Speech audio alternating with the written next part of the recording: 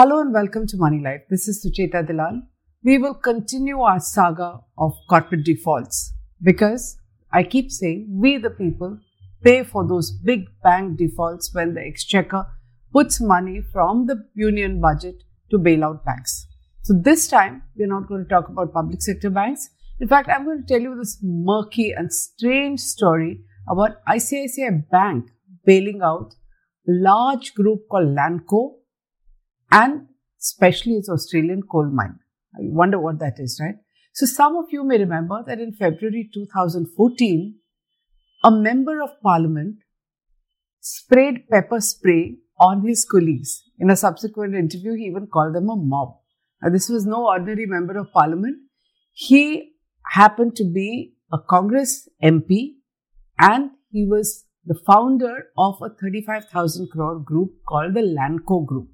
This group grew almost in tandem with his political rise. In the 90s, managed to bag contracts, get huge bank loans, and obviously benefited from his political connections. He had interests in power, infrastructure, natural resources, and what is called EPC, which is engineering, procurement, and construction. In 2010, this group was growing so much and so ambitiously, it wanted a global footprint. So it acquired a coal mine in Australia. It's called the Griffin Coal Mine. This was in Western Australia and he paid 750 million Australian dollars for it. Now, keep that in mind. We're going to come back to it later. Let me just say over here that the coal mine was reportedly acquired by paying a fat premium, more than he should, because it was being bought from a bankrupt group and it had the strange involvement of ICICI Bank. But I'm sure you've forgotten about Lanco because it's no longer the headlines. So let me remind you a bit. The second term of what is called UPA2, United Progressive Alliance, which is a coalition, was a time when banks were virtually conducting a loan mailer for large corporate houses. They were funding mindless diversification, turning a blind eye to rampant diversion of loan funds, even fraud. In fact, I told you this last week in my video blog where I said time after time, a forensic audit after a default turns up with fraud, but wasn't seen or noticed or followed up when it should have been. Now, these large corporate houses, when they default, that's not the end of the story. The problem is kicked forward because they get a generous concession in the form of corporate debt restructuring. Remember, it's called CDR, corporate debt restructuring from banks. Lanco was no exception. It was politically powerful and an Andhra Pradesh-based company, expanded rapidly because, like I said, its skill at bagging infrastructure contracts and funded by massive bank loans like several large groups at that time, many of them from Andhra Pradesh, GMR, GVK, you name it. And they were all over India's infrastructure, building airports, building ports, building roads, and of course, power projects. Lanco was big in infrastructure, especially power. Lanco's Rajgopal was also a member of parliament. That tells you his clout. In 2006, he put all these companies under one holding company called Lanco Infratech Limited. This was a group holding company with consolidating entities. In 2011, it was still growing, UPA2, remember, and it had even become the largest private power supplier in India. But this does not mean it was profitable. In fact, even before the pepper spray episode, Lanco was already defaulting on its loans and even struggling to pay salaries. So in December 2013, 1 year before the elections, it wangled a 9,000 crore CDR. Now, given the kind of defaults you've been hearing about in the last 2-3 years, you would think, what's a big deal? But 9,000 crore was a large sum for a CDR at that time. And what did it include? Reduction in interest rates, fresh loans of 2,500 crore, restructuring of bank guarantees, letters of credit, 2-year moratorium on repayment. Do you ever get that on your housing loan or your motorcycle loan? But they had it. Now, the deal was so outrageous that Money Life Foundation, a not-for-profit sister entity of ours, which does advocacy for financial customers, actually wrote to Raghuram Rajan, the governor of the Reserve Bank of India, and requested him to order an investigation into how this CDR package was pushed through, even though some banks were reluctant to be so generous. I'm not saying all of this today. We wrote about it then. If you want to read our 2013 articles, we will provide you links here. You can Google Money Life and get to them because it was all there in black and white, including we have published our letter to Dr. Raghuram Rajan. Did anything happen? No. In fact, it's only in August 2017 that IDBI Bank was finally instructed by the Reserve Bank of India to begin proceedings under the brand new bankruptcy law. So all that started now in 2017. Is it any surprise that all those restructured loans have ended up as big defaults in the bank's books? Because the business just crumbled. That's why you don't hear the group anymore. And the political clout has also crumbled. Now, former IDBI banker tells us about one particular case, just an example how this works. Lanco Barban Power Limited. He says the credit appraisal was a joke.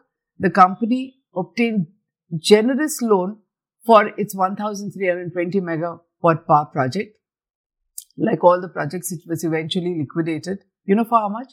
198 crore. Because there were no serious bidders when it went under bankruptcy resolution. And what was the amount owed to secured creditors, which is usually banks, public sector banks? 6,217 crore. That was the extent. Only secured creditors. Okay. And what was it liquidated for? 198 crores. This is one company in the group. This gives you an idea of the kind of losses that banks have taken on behalf of large corporate defaults. And even in this company, the banker tells us there was evidence of diversion of funds to the tune of 2,000 crore, excess funding given to an EPC contractor, which was again a group company, all of it buried. Now let's leave all that aside for the moment and come to the Australian story, which is hotting up. Now, why Australia? Because like I told you, that 750 million purchase of Griffin coal. The Australian media has been doing a dogged follow-up of what is happening with this. Why? Because there's a huge energy crisis in Australia and every company that is going to supply coal and produce power matters. So they're looking closely at what's happening. This Australian media company, ABC News, has really opened a can of worms, and it shows how Lanco, right then in 2010, had purchased a lemon, and the bankers who agreed to fund this were either clueless, ignorant, or complicit. I'm again giving links to all the articles because there are detailed reports by ABC News. I'm going to give you a gist, the headline, as it pertains to India. And those of you who are interested enough can click on those links, can go to our website, look at the article, go to ABC News and read what has been exposed in terms of questionable deals, not only by Lanco in the purchase of Griffin Coal, but as I said, more importantly, ICICI Bank. So Griffin Coal is also under liquidation now in Australia. It has been a crucial link in Western Australia's energy requirements and hence warrants special attention from their press and from that country. So here are highlights of what they have been reporting since August this year. They point out that 2010, Lanco Infratech bought this company, Griffin Coal, paid 750 million. The claim at that time was that the coal would be exported to India. Did bankers check whether it can be exported? Apparently, this misadventure made losses right from the beginning for several reasons.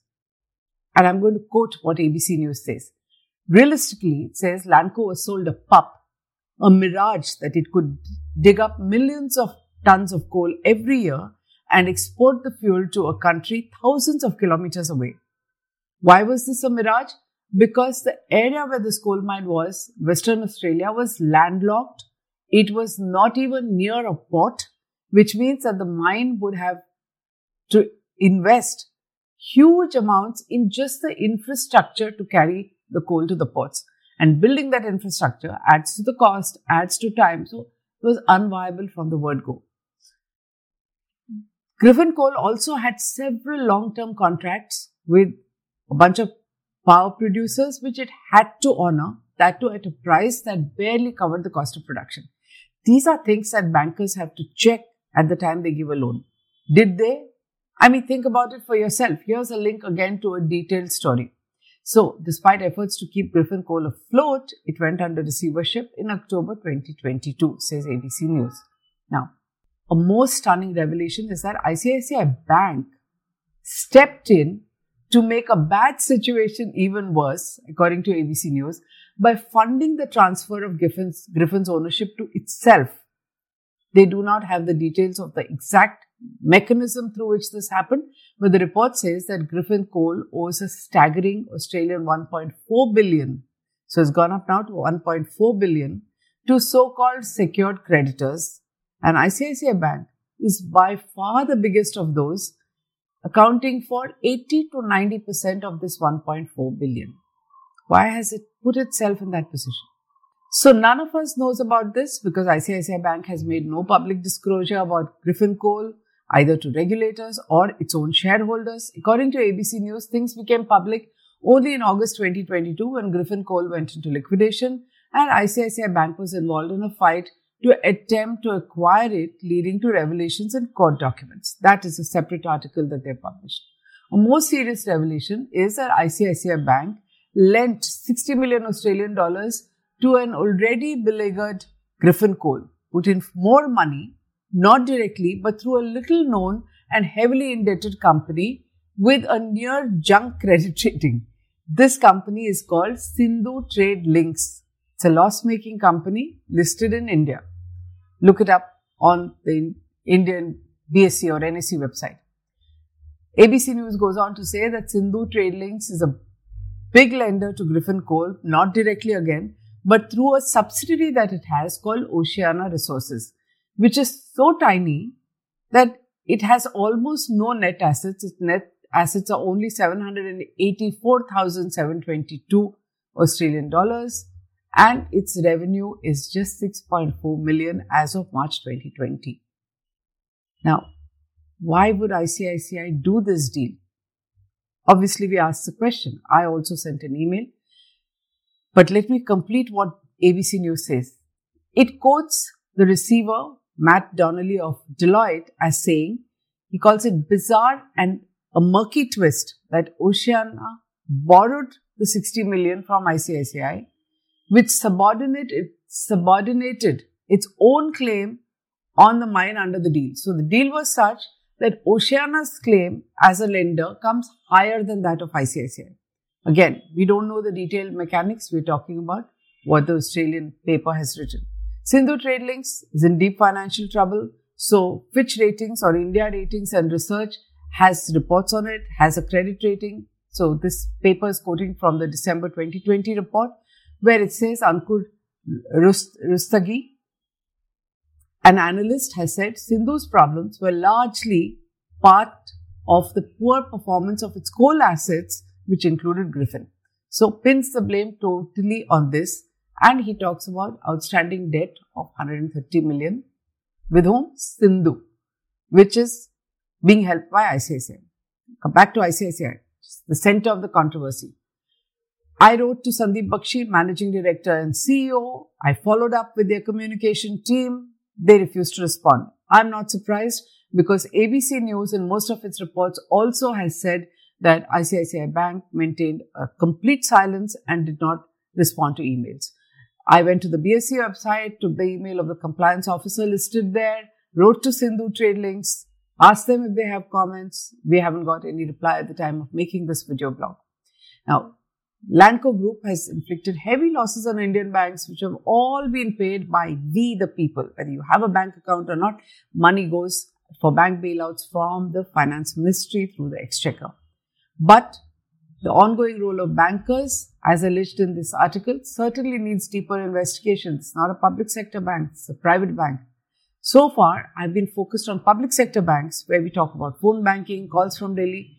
But the Lanco Griffin saga is about India's second largest private bank, and this needs scrutiny. And there's already such a major controversy over Videocon, which has been part of our blog 2 weeks ago. You've been reading the headlines. And why will they get away with not saying a word, not answering, saying nothing? Can ICICI Bank get away with such arrogant silence on such a serious issue?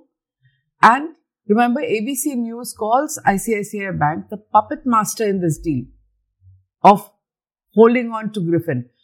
Who's taking the decision that this coal mine is important if there are simple issues like the cost of transportation of the coal, and if it has gone bad, who's taking the decision in the bank to say keep pumping in money instead of, as the auditors say, walking away?